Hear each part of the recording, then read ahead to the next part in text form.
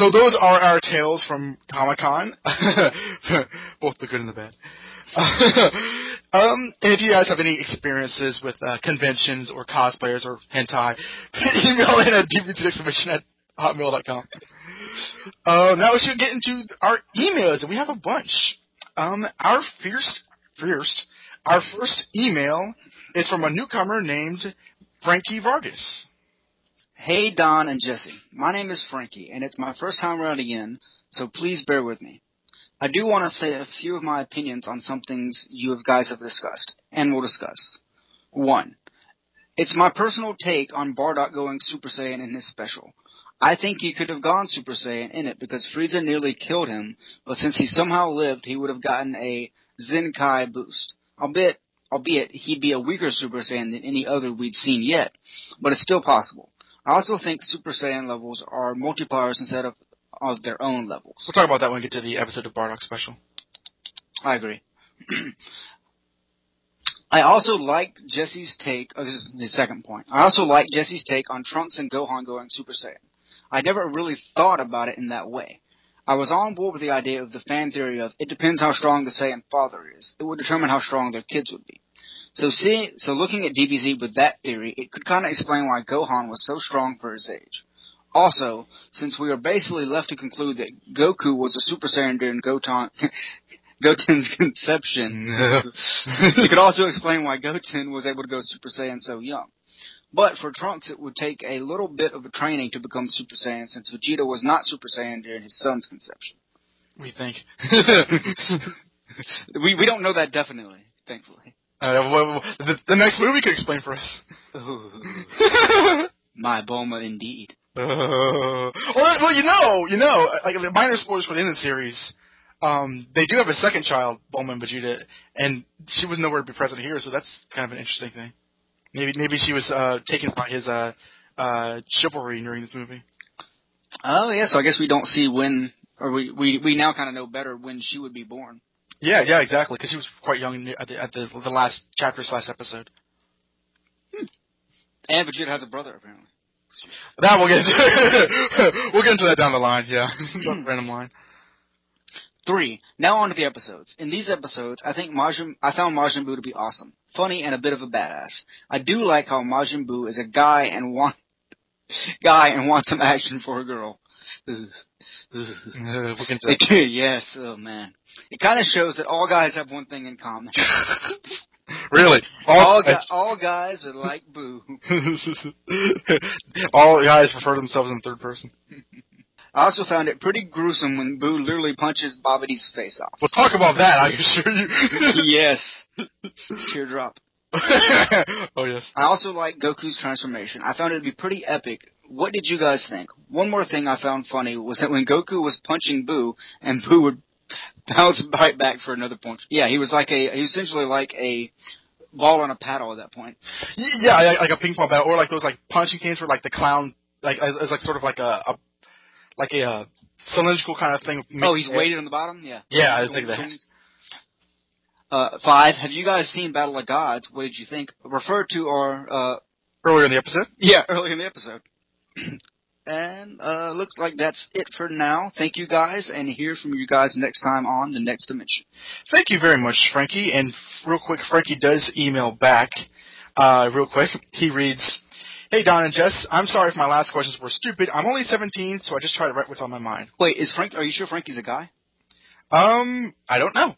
Well, just from the way he was referring to all guys have the same thing. Oh yeah, whoops. Frankie, I think it was the last one. Yeah, Frankie, let us know if you are a girl. Yes, please. We need to up our quotient. And if not, sorry, bro. But don't worry about your questions. They're fine. Honestly, in terms of like the grammar, they are perfectly fine. So don't even trip. Number 1. Did you guys hear that the official Battle of Gods 2 is coming out next year? What are your thoughts? We did talk about earlier in the episode, which is no fault of your own. You have no idea what they're going to say. But yeah, we obviously mentioned the next DBZ movie. It's not called Battle of Gods 2, but it is based on the success of the first one. I guess it could be seen as a sequel, although we're not gotten the title yet. I would be down if it's an original story or if it's a direct sequel. Oh yeah, absolutely. Because the first one's good. I don't care. I just want another one. Like, he fights Whis this time. Number 2, I also want to mention that when Goku goes to fight Boo, he's trying to stop Boo from destroying West City. But in the fight, he throws Boo into a huge building in the city that probably killed hundreds. I thought I should mention that. Yeah. He man-of-steeled him. Yeah, I think we see like an entire building fall and people running away from it. Thanks a lot, Goku. Number 3, I don't know if you guys watch other anime shows like Naruto or Bleach, but who would win, Goku or Naruto? I don't watch Naruto, and I believe Jesse doesn't, correct? Nope. Or Jesse, you do not.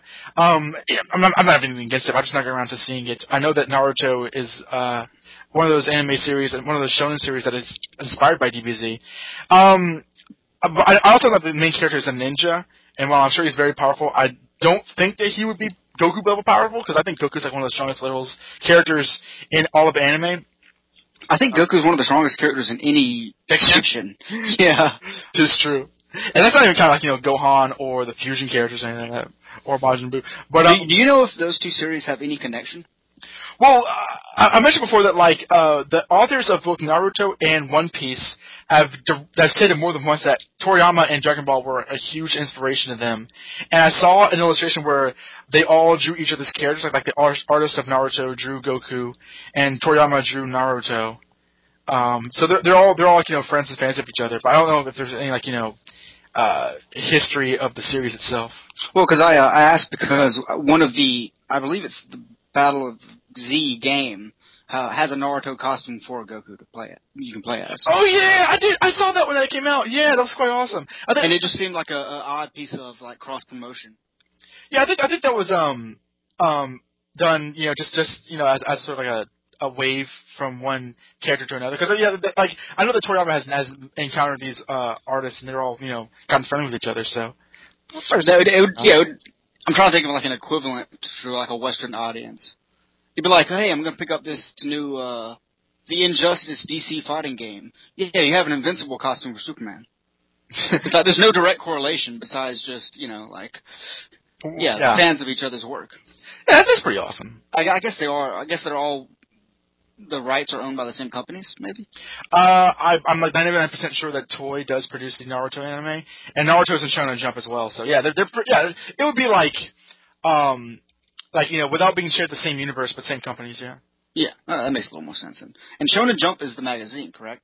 Shonen Jump is Weekly Jump, which it means, but yeah, it is the magazine which produces like the anthology series like DBZ or Naruto, One Piece. So would that be like akin to newspaper like strip comics? Yeah, for instance, if USA Today only did Charlie Brown and Garfield, they would be like in the same kind of thing. Okay, so there's not like you can't go over to Japan and buy a Dragon Ball like weekly comic. Well, they are collected in the volumes, like the trade paperback essentially, which collects like all of the chapters in a year, I suppose. So there are individually sold volumes, but like you originally first see them like as though like they were in an episode on a channel. You first see the chapters individually shown in the magazine. Okay, so almost like Marvel kind of did in the '60s with like Tales to Astonish or so. Yeah. Like this week's chapter of Dragon Ball Z, such happens. That's an interesting. That's just interesting on like a business, like to see how they work as opposed to American comic books. You go out and you buy a Spider-Man book every month or every week or whatever. Yeah, I'm not sure if we actually mentioned like that the fact that it was produced like that. But yeah, it's definitely different than Western comic books. And I'm assuming like when a Dragon Ball or Naruto story is over, then another story will fill its. Yeah. Because DBZ ended in '95, and there's other like replacement series put in there, and that's I know that like One Piece has gone on since like the late '90s and it's still going on now. Good lord, but Yeah, some series are even longer running than that, but there's always there's hundreds of manga series that are being shown out right now. But mangas traditionally have an ending, right? They're albeit as long-winded as they are. Yeah. Traditionally they do. Some of them haven't ended yet, but that doesn't mean they won't reach an ending. But by and large, they do. I mean, like Death Note has ended, and like some run a few years. Some run until the story naturally concludes. If it's successful, I don't think it'll be canceled. Because I would say other than American comics, manga are probably the ones I know the most of, and that's still very little. Mm-hmm. Like I know comics are relatively big in like France, but I don't know that much of them. Yeah. I'm not sure if the weekly anthology magazines are the same way with other countries. And I know that like Judge Dredd was big in Europe or like England. Well, it originated in England, but I think it's big in Europe as well. I don't know much about Judge Dredd, but I think that's true. So yeah, it's just interesting to see like something I know both of us love, like, and then you kind of see how that market's different to a different demographic, like how it's a different approach to the same type of storytelling or same type of medium. You know what? Also, which I think makes it successful is that like because it's shown in anthology magazines, they're still shown. They're distributed widely, like at magazine racks and places where you can easily pick them up. Like there's a lot of like contention in America, like the direct market and comic shops. How can we get these into the hands of people who want to get them? But in Japan, they don't have that problem because they're everywhere in these magazines. Maybe they should take a cue from the Japanese Japanese idea. Terrorists win. Yes. America would never do that. Number 4. Do you guys think that normal form Goku is stronger than Frieza? I think that Beerus actually mentioned in the movie, I suppose, that I don't understand how this character could beat Frieza as he is now. Do you think that the characters in their normal forms after they become Super Saiyans get stronger, or do they stay at a certain power level? Because I think that's also a debate among the fans. Like if they can train normally and get to levels they couldn't reach prior. Well, this film showed that once Goku's body like remembered being Saiyan God form, he was stronger. Mm-hmm. Right. Oh, was he still Saiyan? Was he still Super Saiyan at that point? I think he transformed into a Super Saiyan at the last minute, but like So I think he was still like he because his hair was still black, so I think he was just normal form at that point. Well, also I think now that I mentioned it, I think that like they mentioned that the Z Sword has physically improved Gohan's strength in normal form. They said, as a Super Saiyan you'll be a lot stronger. So I guess the answer is yes. Oh yeah, I think it is, but I think on the whole, like there is a level cap to like how strong you can get as a standard human without stuff like the Z Sword or without experiencing God form. Right. Because, like, I assume, so say Vegeta goes Super Saiyan God form, he'll come out of it stronger. But then he couldn't train that way. Stronger. Like when Krillin got a power up from the Elder. Right. On Namek. Like, that's probably stronger than he could ever have gotten on his own. Like, it increases your overall strength, not just your, personal strength or whatever. Yeah. Okay, it's actually and through no fault of anybody's, it's a little confusing the way it's distributed in the series, but it's always something that people always brought up. Because I think we're seeing more instances of this allowed me to get stronger than I trained and now I'm stronger. Yeah, there's a lot of cheats. Yeah, for like as much as Vegeta likes training, like it hasn't really paid off for him all that much. Well, yeah, because Goku mentions in the Cell games that you can only ruin your body so much before it just becomes ruining your body without gaining any benefits. So that was another interesting addition to the way of physicality or physics in the show. Speaking of that, I would really love to see Vegeta go Super Saiyan God form. It's possible now. I mean, Toriyama has said that like were they to make another movie, he would want Vegeta as the main character. So excellent. We'll see how this turns out. Number 5, Dragon Ball Xenoverse has listed to have 126 characters, 25 maps, and the developer said it's one big what-if game. One YouTuber thinks that the new character is custom-made. What do you guys think of everything I listed? I've not heard that it's a big what-if game. That's essentially the premise, that the new character is, which, I think he's pretty much confirmed that the character is all new for the story. Yeah. But, that character can traditionally, or can travel back in time, and he's gonna alter, he's gonna basically go back to, hey, the Saiyan Saga, and here's what happens if this happens, or here's what happens if he interrupts this. Well, they've had what-if modes in some of the games previous. Like, there was a really, really fun what-if mode where you play as Zarbon trying to fight against Cooler's impending army taking over Frieza's army on Namek. I thought it was a particularly awesome story. I think it was like Dragon Ball Z Budokai Tenkaichi 2. So their what-if levels are actually pretty cool. So they have a tradition of doing that, right? I think they started games? with the PlayStation 2 games. I think that's when they started doing that. But I think they've done it more than once. So yeah, I think it seems like now they're just running with that theme. Like I think people were like, oh hey, that's what they like the most out of the series, so let's just go with it. Right. Yeah. They've said that at least you're going to be able to see stuff you haven't seen in the series before, and yeah, I think the quote was like turn Dragon Ball Z on its head. There's only so many times you can have Goku fight Vegeta. Yeah, in the story mode. We're going to see some like ridiculous stuff, like Super Saiyan 3 Bardock. There were there was a cool thing and I think it was like one of the Budokai games where like you were playing. It was a what if mode where Vegeta turned Super Saiyan into Saiyan Saga, which was weird, but like it was a what if story. So I was like, you can't be mad at it. How do you beat that? It was. I think it was a weird thing where, like at the end of the level, or at the end of the story, he becomes Super Saiyan. Right? He becomes Super Saiyan because he killed Nappa for some reason. Like Nappa was a Saiyan. He becomes Super Saiyan. And like, wait, you killed him. Why would you care? There was a particularly cool one where like Cell. Okay, Krillin saved 18, and Cell absorbed Krillin, and Yamcha Tien had to fight him, and he looked weird. Okay, I'm stopping the show. I need to show you this. Wait, so I'm assuming like he absorbed Krillin and got weak enough for Yamcha and Tien to fight him? That's exactly what happened. Yes. No,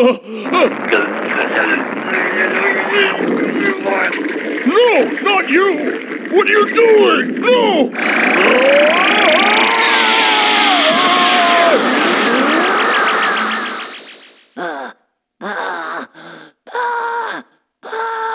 That freak is gonna pay for what he did to Krillin! I swear, it's the last thing I do! He lost too much power. Yamcha, it's time to go.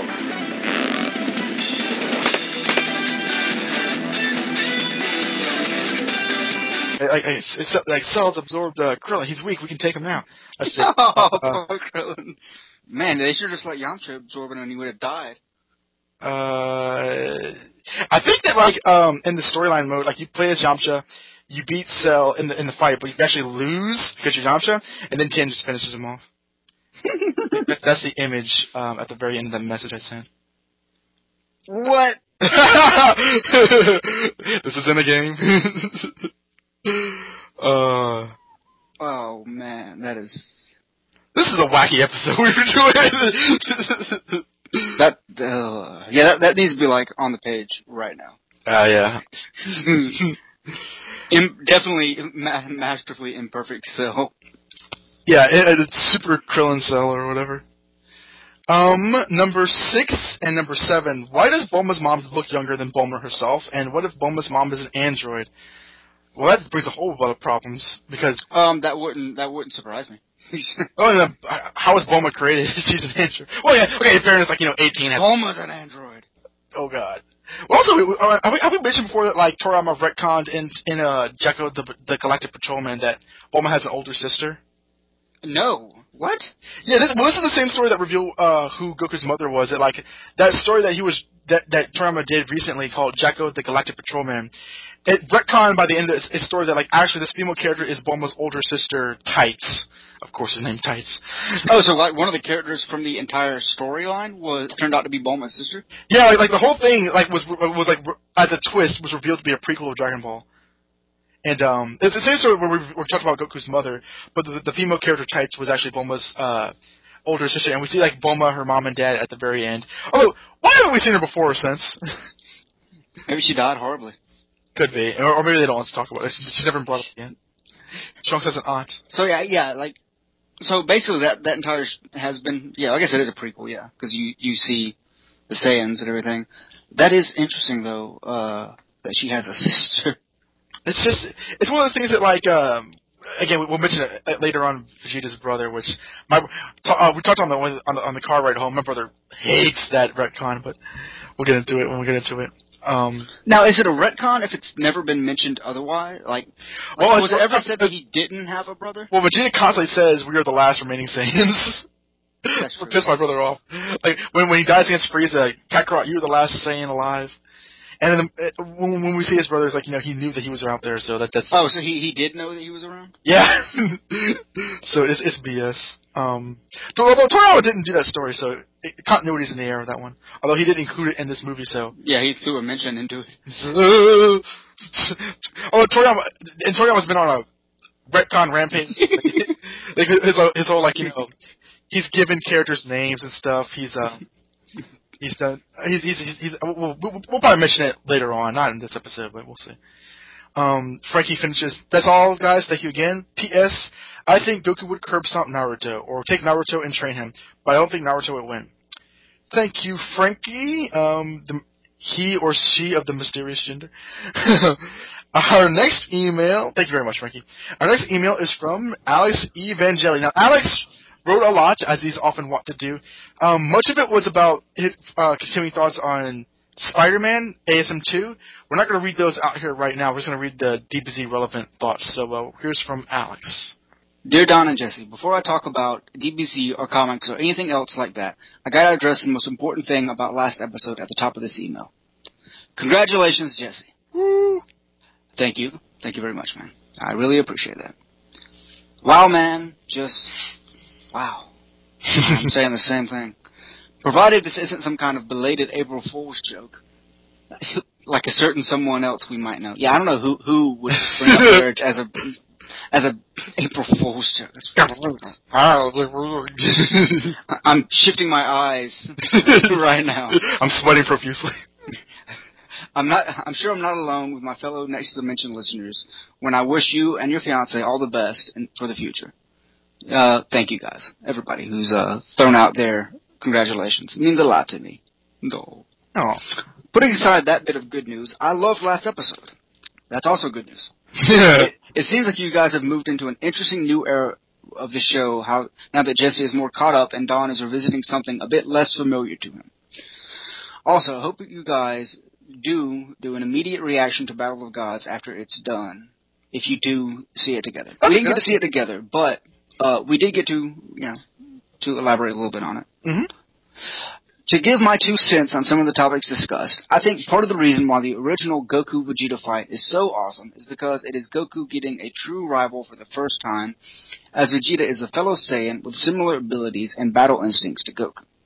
Vegeta is effectively everything Goku is, but more since he is a Saiyan elite while Goku is supposedly beneath him. The whole clash of their ideologies and personalities is encapsulated in their beam struggle. Not only is Vegeta firing downward, get it because he's a high-class warrior, but their attacks are similar to one another and initially even matched, which of course makes Goku's eventual triumph all the sweeter because of a low-class warrior like him surpassed someone allegedly superior to him. I also think you guys hit the nail on the head when you said the series' theme is about suppressing your limits. Surpassing your limits. I never thought about it like that, but that's so true. I never thought about it before, but you guys are right. Whilst well-written, Morning Gohan is kind of illogical since you consider that he can just be revived with the Dragon Balls. Has Gohan not died before? He's never died. Okay, yeah. So yeah, they do seem to be mourning him a lot. The only reason I can think of as to why they might still be mourning him is if they think that they wished everyone back to life before he died, meaning Gohan would have been unaffected. But then you still have the other wish, so that doesn't make sense. Maybe they think that Boo will kill him before they can get time to make that other wish. I still have a problem because even even if they think that he died in between wishing and Goku telling them, they're still counting on wishing everybody back with the Dragon Balls again. So I don't. It's like when it comes to Gohan, they just forgot the idea that they can wish him back to life. So it's annoying. Well, I can buy Vidal's grief. Yeah. Oh yeah. Mainly because she's never seen somebody get resurrected by a Dragon Ball before. So that's new to her, and that's still like an abstract idea. You can tell her all day long, yeah, this is going to bring everybody back to life. But until she's not had Krillin come back, twice. she's not seen the dozens of times Krillin's died. So for her, it's still much more real. And maybe that's affecting Bulma, I don't know. As to the other stuff you guys criticize, the tone and the Z-Sword, I wholeheartedly agree, and I'm looking back, I think I had the same problems with the show as a kid, but didn't fully understand why. I will somewhat defend the introduction of the fusion technique, because a variation of it had been used by the Namekians. That's true. Let's get back to chatting magical dragons and alien monkey men. Not so much a question Wait, is this? Yeah, okay. These are number 1s, number 2s, number 3s. Okay. I was making sure these weren't about Spider-Man. Yeah, I got them out. Oh, sweet.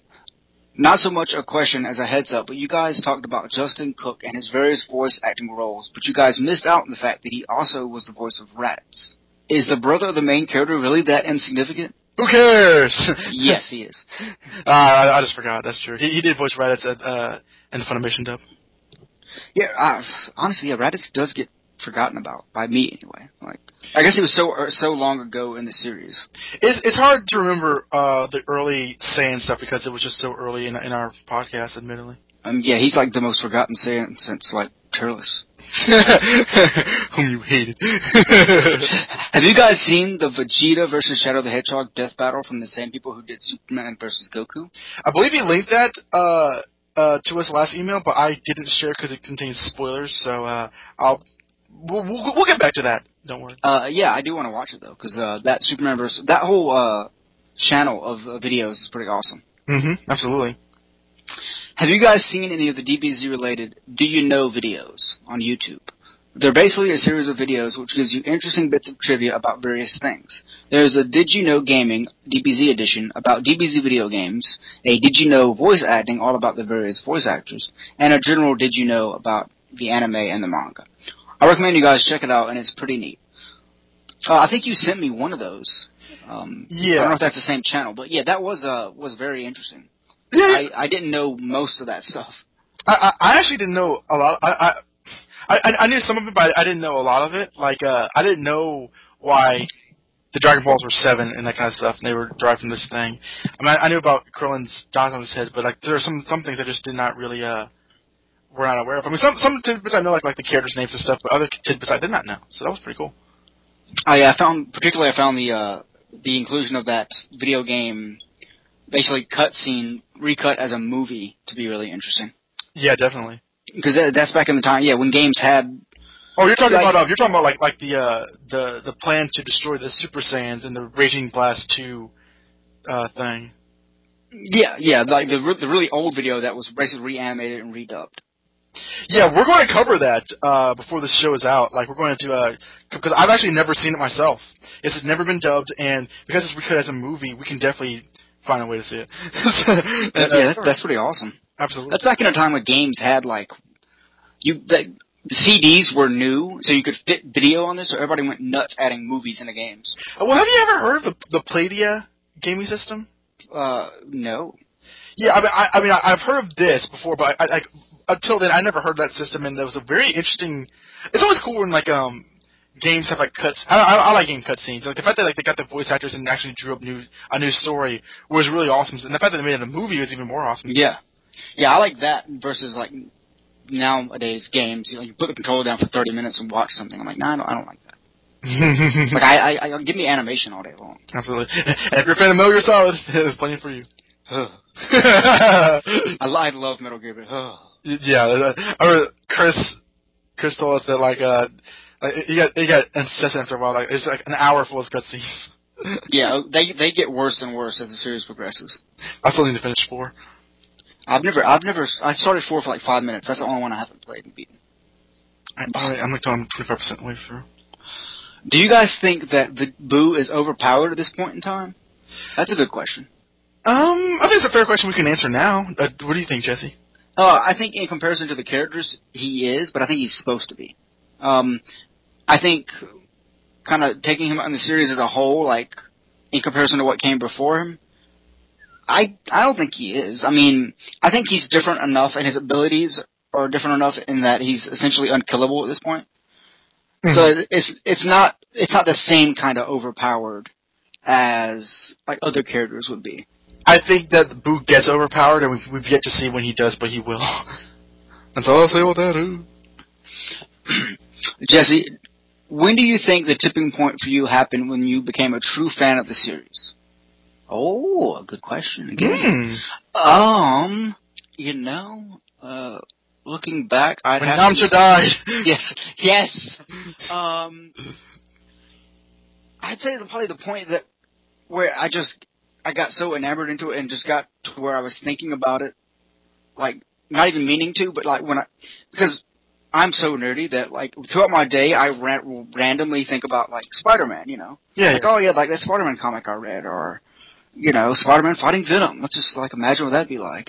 When Dragon Ball started to enter that same space is when I just realized, oh, hey, yeah, this is a part of my life now. When do you think, like, in terms of our coverage, So I'm trying to think, like, because it was around the Android saga, Mm-hmm. I would say probably, not even when Cell first appeared, but when the androids started appearing, and I started being able to think of them like, these guys are different than what we've seen before. And I was like, I've seen a lot before. Like, a relatively, Yeah, the whole at that point, because I had enough of knowledge to kind of compare it to the Saiyans and the Namekian saga and Frieza. Yeah, I guess, the whole Frieza saga seemed like such an accomplishment. That the characters seemed like they had gone so far that I had gotten through so much with them that they were just very familiar with me at that point. So yeah, I'd say the beginning of the Android saga. Well, I'll also say that, like, that's the point where, like, the writing got to be particularly interesting with the whole these aren't the real androids. Why there's another time machine. I remember I remember that episode that we recorded was one where we were really into just the storytelling aspect. So could have been around that time too. Although I'm not going to speak for your brain, so yeah. But yeah, I mean, also I do love sci-fi, so that kind of spoke to me too. And the Mekian saga was sci-fi also, but introducing time travel, it perked a lot of interests I had. Oh yeah, definitely. To a lot of people, fight/action scenes are just mindless violence or padding, but personally, I think there's a definite art to it. With that in mind, what do you guys think makes for a good fight scene generally, as well as in DBZ specifically? That's a good question. I would say, as somebody who loves action stuff and martial arts and all that kind of stuff, the idea that, like, these guys are really pushing their skill, showing genuine effort, and showing genuine struggle, and doing it skillfully, but you feel that, like, it's not overtly choreographed. It's like, they're really trying to hurt somebody, but it coming off as, like, real, and it's a balance between, like, looking like they're really in a fight and how cool what they're doing is to me. And I think that, like, it it doesn't matter how much damage or destruction is done as long as you get the idea that, like, they're trying to make damage or destruction. I agree. I also think that with DBZ specifically, I think the fights usually work really well when the stakes are clearly labeled, clearly placed on the table, and when the characters generally have to make a large sacrifice, or you can kind of feel the effect it's going to make on the character. Right. When there's always, like, oh, he's going to destroy the universe kind of stakes, but, like, there's a lot of times where you don't really feel that. Like, I don't know, when the characters are playing cards. So, like, compare that to, like at the end of the Cell games when, like, Cell and Gohan were using Kamehameha against each other. You saw the entire planet shake and everyone was just screaming the entire time. I think that's a good instance of having the stakes be readily. You're immediately aware of them. Well, yeah, even this episode's with Goku's kind of the stakes he had. They weren't necessarily the worst. Like, okay, he's going to run out of time, but you could still tell that was important to the character and to the story. That it just made it made the tension. It ratcheted the tension up even more. Right. Exactly. As far as in general action scenes, I don't like scenes to come off as too choreographed. Because, like, and a lot of actors will say, oh, it's a lot like dancing. You have to be a good dancer if you want to be able to do a fight scene. But I think it can come off, like in the wake of The Matrix, a lot of martial arts movies came off just too generic and too choreographed. They didn't come off effectively. Yeah, The Matrix is a good one where, like, the fight scenes were fun to watch, but they were so clearly fake. Yeah, like, I like a little more, like, realism. And then I also like characters who think on their feet, and when intelligence is shown to outweigh, like, brute force. That's one of the reasons I like Spider-Man, because he usually will hold his, usually use his intelligence effectively. And it's kind of shake up a bit, different variations. Number 7, is there any chance of another call-in show in the future? I think there's a good chance. I've thought about it. It's just a matter of figuring out when to do it. Can we do it when we finish the Buu Saga, or can we do it when we finish the series? Yeah, I was thinking the same thing. Like, you don't want to be too close behind. You want it to be kind of significant and give everybody a good reason to call in and talk. Right. And you gotta have people show up. Yeah. I'm not deciding on it, but I have the idea we should probably do another call-in show. But like, it's just a matter of deciding when that would be and what would be fun opportunities for people to discuss with us. Number 8 is I wasn't gonna ask this at first, and I'm sure I know the answer. But since you guys spent enough time on the topic, I'll take the chance. Sigh. Have you guys seen anything at all about the new rebooted Sailor Moon anime? Sigh. What is that supposed to mean, man? Have you, Jesse? I've not. I've seen the photos, and I think I've seen the trailer for it. But I know it's out now. And yeah. So the reactions I've heard from you and from other people, is that it's kind of divisive, right? Yeah, it's I was listening to a podcast which recorded a panel at an anime convention, and they're talking about fandoms in anime. And so this big fandoms in anime. And once it's Sailor Moon, it's a crazy time being a Sailor Moon fan right now. It's very divisive. I have seen Tumblr images where like people are debating, is this really better than the original series? And like I've seen the transformation sequence of Sailor Moon and Sailor Mercury. And it's kind of like CGI digital. Like they become like they go from 2D anime characters, like when the costumes swirling around them, they become like 3D characters, which is you're playing with fire. Yeah. I see how the new designs can be weird. In fact, I'm actually unsure of them myself, as I'm not sure if Naoko Takeuchi's art style fits best. I'm not sure if it fits best with animation, or if the original designs are so famous and so popular and so mainstream that you don't want to mess with what works. And I think that from what I gather, that's the main contention with this show. Not so much like the way they produce it, because I know the storytelling is a lot more closer to the manga, but it's like the animation and the design. So it's based on the manga also, as the original show was. Yeah, I think that like Sailor Mercury shows up in episode 2 as opposed to episode 5 or whatever. But don't quote me on that though. Okay. See, because one of the things I hate is when something will get rebooted, like Sailor Moon. It's like, and people continually compare it to the original when it's more of an adaptation of the manga. It's like say a new adaptation of a book comes out. It's like, well, you need to judge it by the book, not necessarily the movie that came before it. Yeah, exactly. Yeah, I think it's a lot more of like an aesthetic thing, preference. But yeah, the art style, like that's legitimate because obviously you're going to complain, or obviously you're going to compare it to the animation that came before it. Yeah, I thought when you told me that April didn't like the art style, I was like, she's being silly. This is like a manga. She doesn't know. But no, like, a lot of people don't like the art style. Yeah, it's not just her. No, it's not. It's not. She's becoming a vocal majority. He says, that's all for now. I look forward to the next episode where things go to the next level. ... Yes. P.S. Thanks for your kind words at the end of my second email. You are welcome, Alex. Thank you very much. And speaking of second email, Alex also wrote back very quickly. He says, Dragon Ball, the Vegeta joke. Dear Don and Jesse, I am really, really, really sorry to write in a second time within the space of 1 month and trying not to make a habit of it. However, in hearing the recent episodes of Batgirl to Oracle discussing the killing joke, a topic was raised which really ties into the recent episodes of DBZ, and I feel compelled to ask you guys about it. On BTO, Stella and Don discuss how the Joker's origin story was possibly done to make the character more sympathetic. Stella compared this to the character of Jaime Lannister on Game of Thrones, which, to be brief, is initially depicted as an irredeemable a-hole, but as time goes by becomes more sympathetic and likable.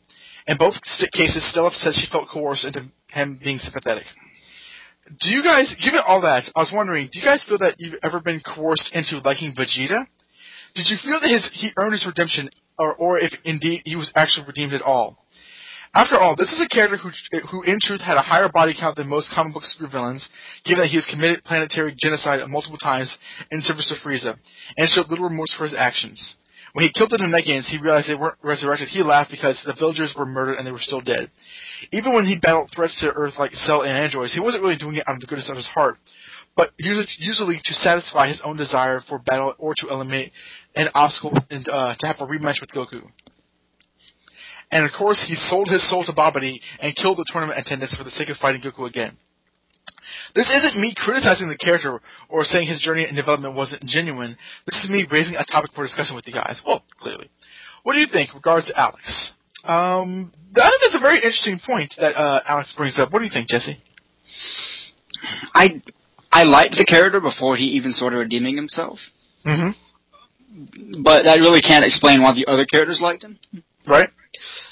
But we have had some time skips throughout the series, so you can imagine that obviously he and Bulma got to know each other a little better. But it's interesting because on one hand I do want to say that, oh yeah, he hasn't earned it yet. He hasn't earned that redemption. But then I just remember that he sacrificed himself, and if you're going to hold out and say that he hasn't at that point, when that's the most he can give for the right reasons, then that's just, at that point the character could never be redeemed. Mm-hmm. So I think you either got to say, okay, he's redeemed by that point or not. Now before that, prior to that, the characters do essentially, look the opposite way. And even in the new movie, Goku said that, yeah, Vegeta's pure heart, or whatever it was that you required to go God form. So yeah, he was initially bad, but he's not that bad anymore. It's like, I think the amount of damage he's done has been underplayed. And while yeah, he killed countless planets under Vegeta or under Frieza's rule, ultimately you got to chalk that up to Frieza, I think, because I won't say he didn't know any better, and that excuses it, but he was a pawn. Mm-hmm. And he wasn't as strong as Frieza, and that's all he knew at that point. That's how he was raised. And I think that's an important part to remember, is that, yeah, Saiyan warrior raised to destroy things he considers lesser. Right. So at this point, his time on Earth flies in complete contrast to everything he knows about life before that. I think it's a case of can the worst person be redeemed, and even though he has committed mass genocide, I think that honestly the series deals with that when he sacrifices himself against Boo. So I would say that kind of it deals with it in a way which I feel is appropriate. No matter how much good you've done in the last 7 years, you've still that doesn't count for the millions of lives you've destroyed. Can you think of an example of redemption done better or worse than Vegeta? In general, or in DBZ? Just in general, or in DBZ. Well, it's because all these characters all start out as bad guys, and then they become good guys. I think Vegeta is the most extreme example, because there's none of these characters have been as bad as him. Not even Piccolo. I can't think of. To me, I mean, it's almost Magneto's a good, because he's been a good guy before. It's always a question of how many people has he killed before he became a good guy, and then a bad guy, then a good guy, then a bad guy, then.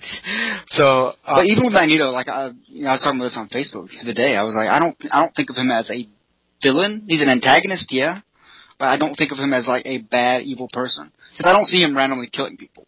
Yeah, he'll kill somebody if they get in his way or if they threaten him, but he's not going to go out of his way to murder. Vegeta was a murderer at a point in time. Yeah, he was like I don't say a dictator, but he was he's about as evil as it gets. Well, yeah, he was a soldier. Yeah, he came in, he destroyed a planet's worth of people. Now, well, not only that, because on Namek, that was for his own needs, and by that point, he was clearly after or against Frieza. Mm-hmm. Yeah, I don't know. I think that Vegeta was about. I mean, even without Frieza, he was legitimately an evil prince. The Saiyans were an evil race at the time, so you can't. I wouldn't put all the blame on Frieza, but at the same time, Vegeta has realized what he used to be and realizes that he wants to be something different. I think that I think it's more of a question of can anybody be redeemed no matter what bad they do? I think our society likes to believe that they can, although our society doesn't like to act on that. But personally, I think that he's shown that he can be redeemed. Yeah, I think you were right. It does boil down to that question: can it happen or not? Because he has shown he has the desire to, and that's really all you can ask. Right. Yeah, he wants to, and he's willing to sacrifice for that. So. Now, could you see someone like Frieza redeeming himself? No. Even when Vegeta was fighting on Earth, we showed from his perspective how hard he was fighting to defeat them. Frieza, I don't think was shown any redeemable qualities whatsoever. But looking back, say when when Frieza first appears in the Saiyan saga, did he have any redeemable qualities? Vegeta? Yeah. No. So I guess I suppose, in fairness, if we were shown a redeemable trait of Frieza, he could be redeemed, but because we weren't, we have to like, go under the idea that he can't. It's left down to like, what we were shown and what we're left to work with. Because I would say even, the only difference with at the end of the Saiyan saga and at the end of the Frieza saga is that Vegeta survived, and we got more development out of him, whereas Frieza, I guess Frieza technically did, and we got no more development out of him. Right. I suppose anything's possible, essentially. I mean, like, all these bad guys have been, redeemed, like 18 and Piccolo, but Piccolo, 18. You even said that Yamcha started off as an antagonist. So I think DBZ plays with that idea very well and very often. Yeah, very often. Yeah, Tien, Yamcha. So and 18 and Vegeta are just the biggest examples in this in DBZ itself as opposed to Dragon Ball. Mm-hmm.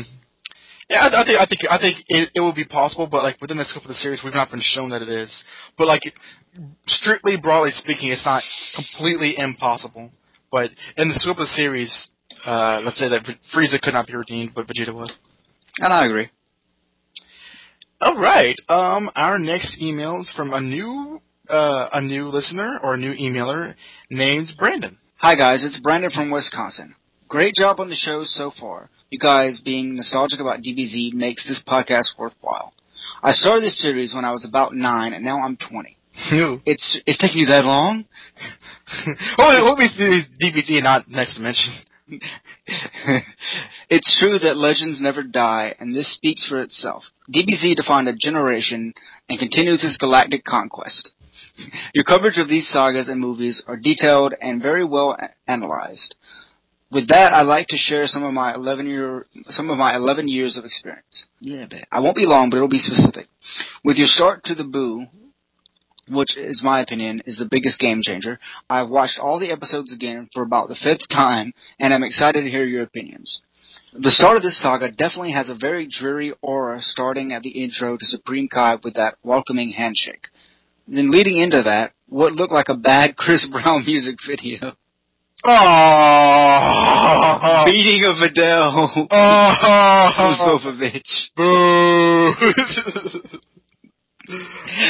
Just by the looks of that M on that dude's I had a sick feeling about them and what they possibly represented. Majin Buu, who is my favorite villain of the series, I mean all of Buu. I won't spoil what that means. Ooh. Yeah. He is what I call innocent evil, in that I won't comment on Vegeta's nobility, but what is done with him making a complete 180 is well done. This is my first email, so I won't regurgitate every thought I have on the series, so I'll power down for now. On a side note, I wanted to let you know that I was a tennis captain for 3 years at my high school, so I love tennis, and my favorite player, the number 1 player in the world, Rafael Nadal, is actually to this day a huge DBZ fan. Huh. He even got a 4-star ball for his birthday. There's a video on YouTube.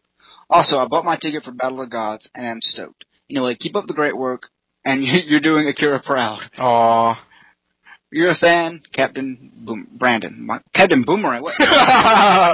You're a fan, Captain Brandon. I'm sorry, I did not mean to call you Captain Boomerang. Thank you very much, Brandon. That's very nice. Let's see. I'll read the next email. Our next email is from Kelsey Williams. She writes back, "Hey, coming once again from Sweden, still listening to the podcast. With exciting, very, very exciting news. Akira Toriyama is working on a brand new DBZ movie to release in 2015 during Japan's Golden Week. The official tagline reads, quote, 'The whole universe has been waiting. A godly dimension of battles begin.' This is highly intriguing, and hopefully you guys will do a review of Battle of Gods to prepare for the upcoming Slugfest. Only question I have is, what are your thoughts? Thanks, Kelsey." Thank you very much, Kelsey. And we've discussed the upcoming movie and Battle of Gods earlier, but of course you didn't know that, so it's no big deal. Thank you very much for emailing in. Our next email is from Ryan Baker. Ryan writes, "Dear Next Dimension, I've been listening to you guys since September of 2013, and if I might add, you guys totally rock. I've seen all the sagas of Dragon Ball Z except the Buu saga. I would have Z-mailed in sooner, but I have been so focused on getting the last 2 credits that I need to graduate high school. But anyway, back to the real reason I'm emailing you guys. I simply love Dragon Ball Z, and Dragon Ball GT. You guys could even say I'm a Dragon Ball fanatic. I have a suggestion about you guys at the next dimension, or for you guys. I was thinking maybe you guys could have an anniversary special as a way of celebrating the day that DBC Next Dimension was born. That's nice. A lot of podcasts have anniversary specials to mark their podcast's birthday. I was just thinking about why not suggest to you guys at the next dimension and see what you guys think.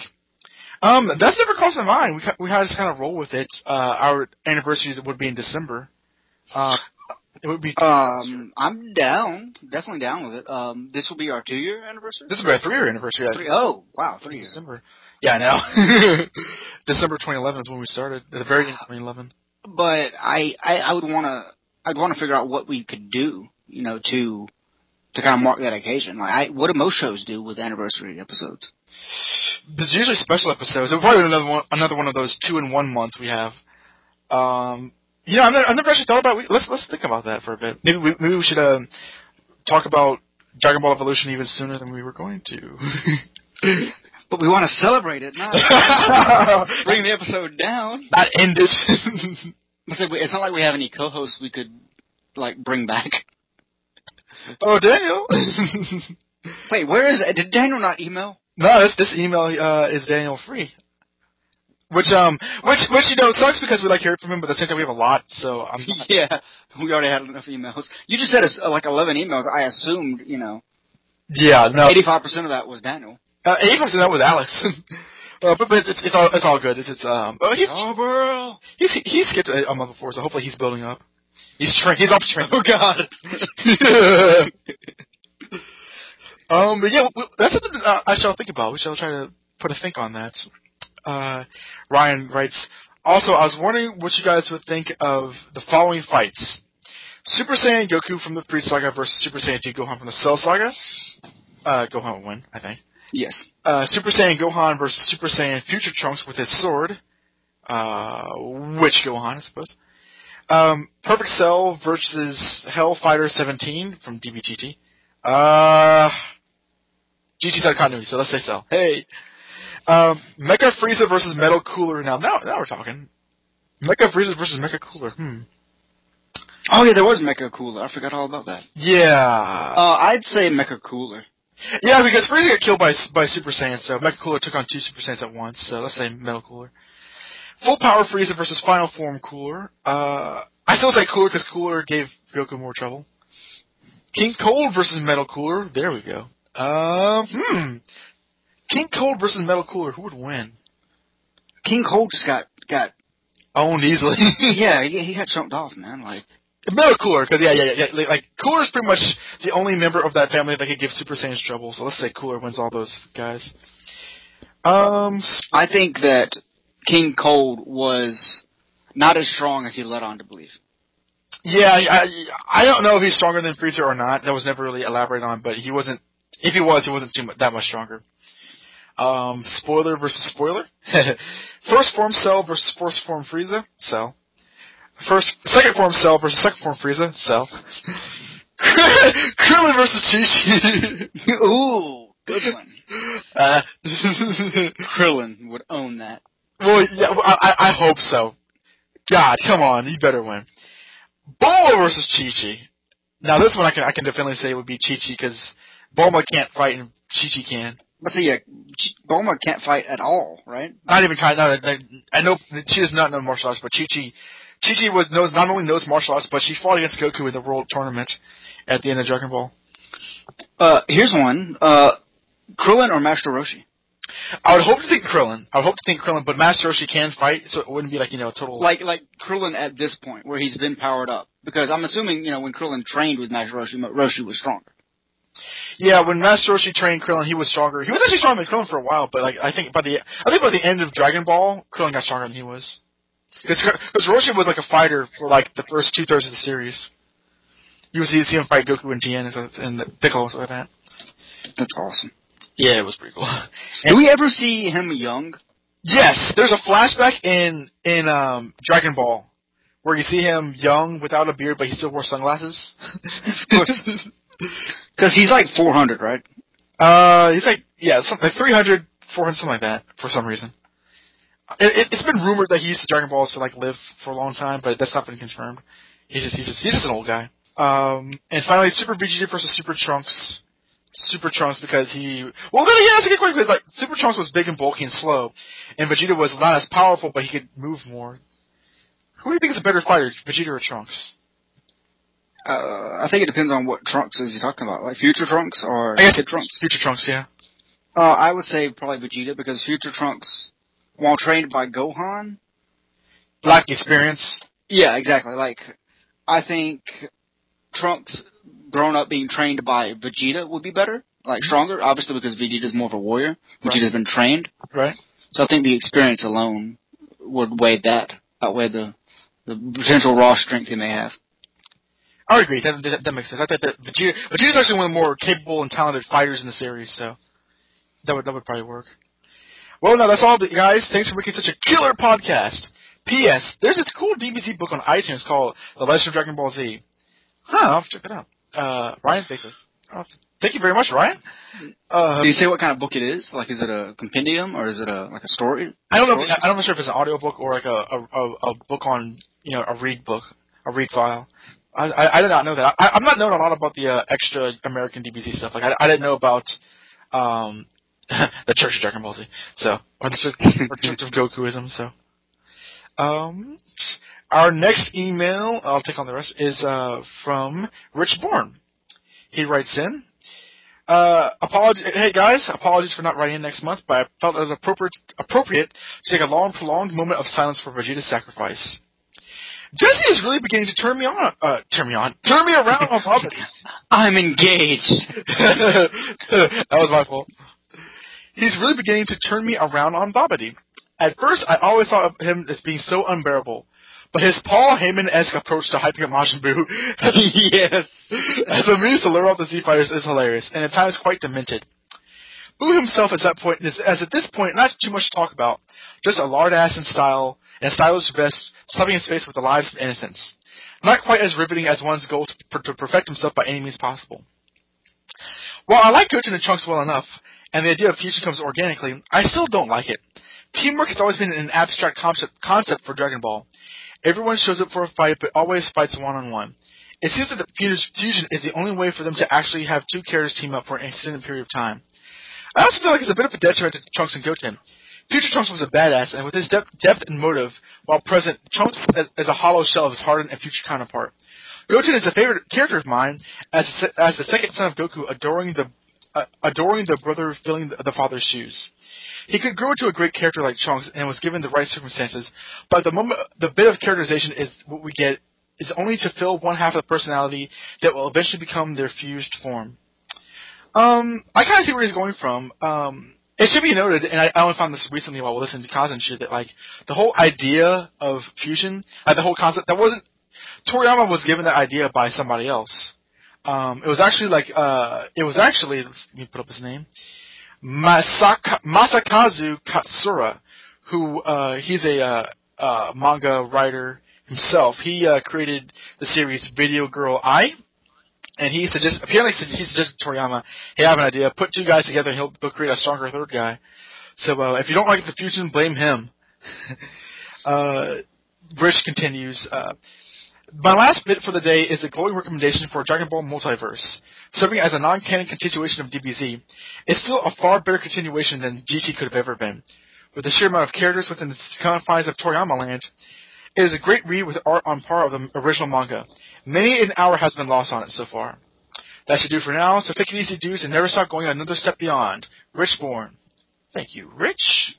Thanks, man. So I just did a quick search on iTunes. Yeah, the Dragon Ball Z Legend book, The Quest Continues.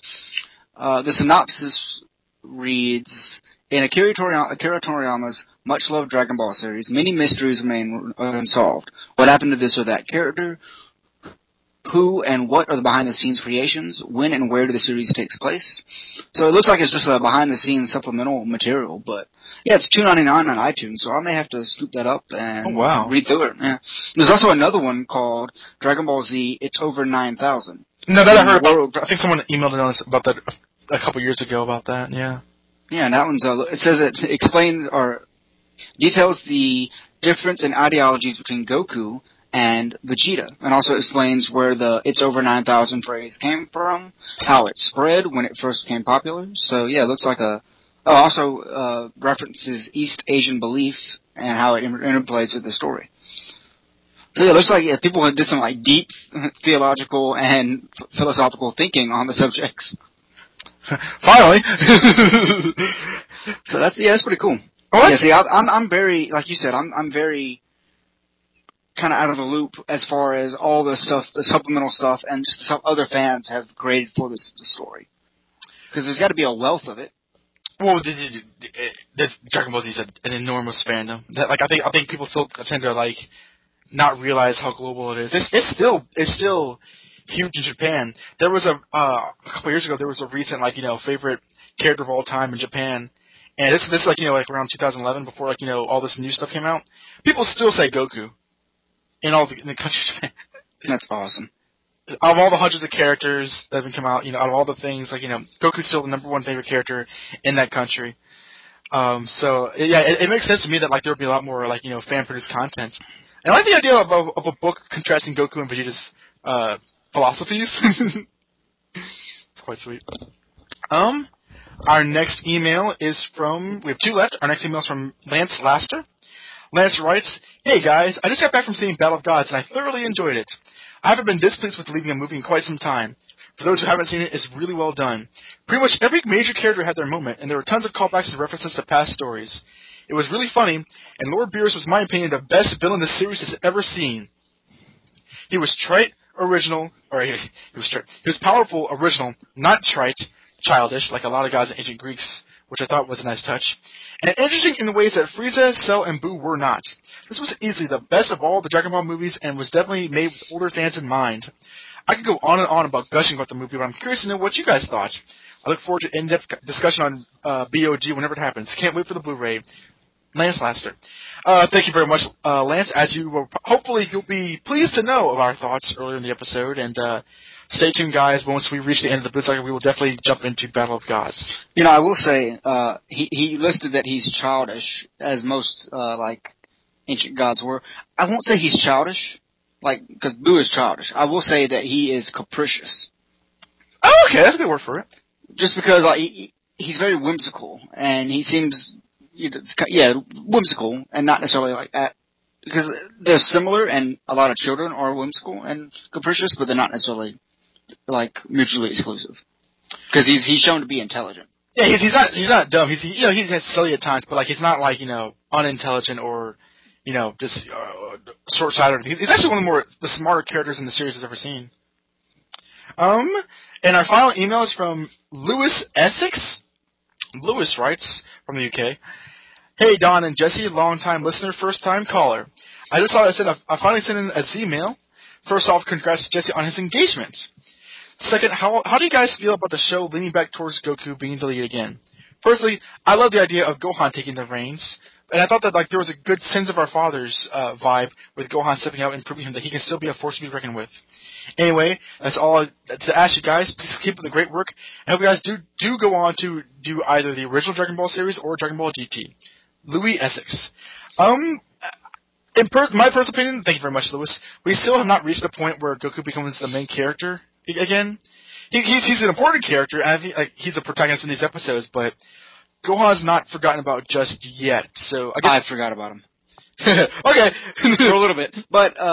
But still, I will agree that at this point, Goku's not the protagonist. He is a protagonist, and he's prominent in the role, but the role he's playing in these episodes is very much a support role. He's distracting Boo from basically their hope there, so he's filling a role that Krillin would fill, earlier in the series, or that someone else would have filled.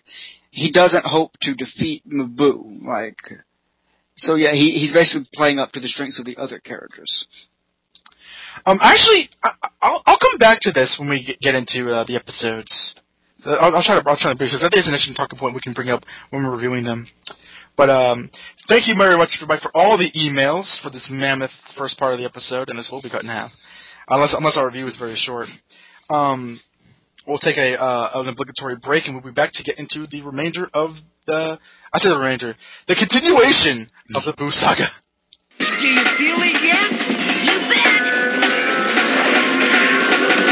Dragon Ball Z will be back in a moment. Holy nightmare. So we all know who Robin is, right?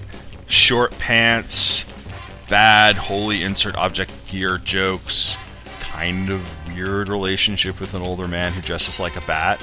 I know, right? So not what Batman needs.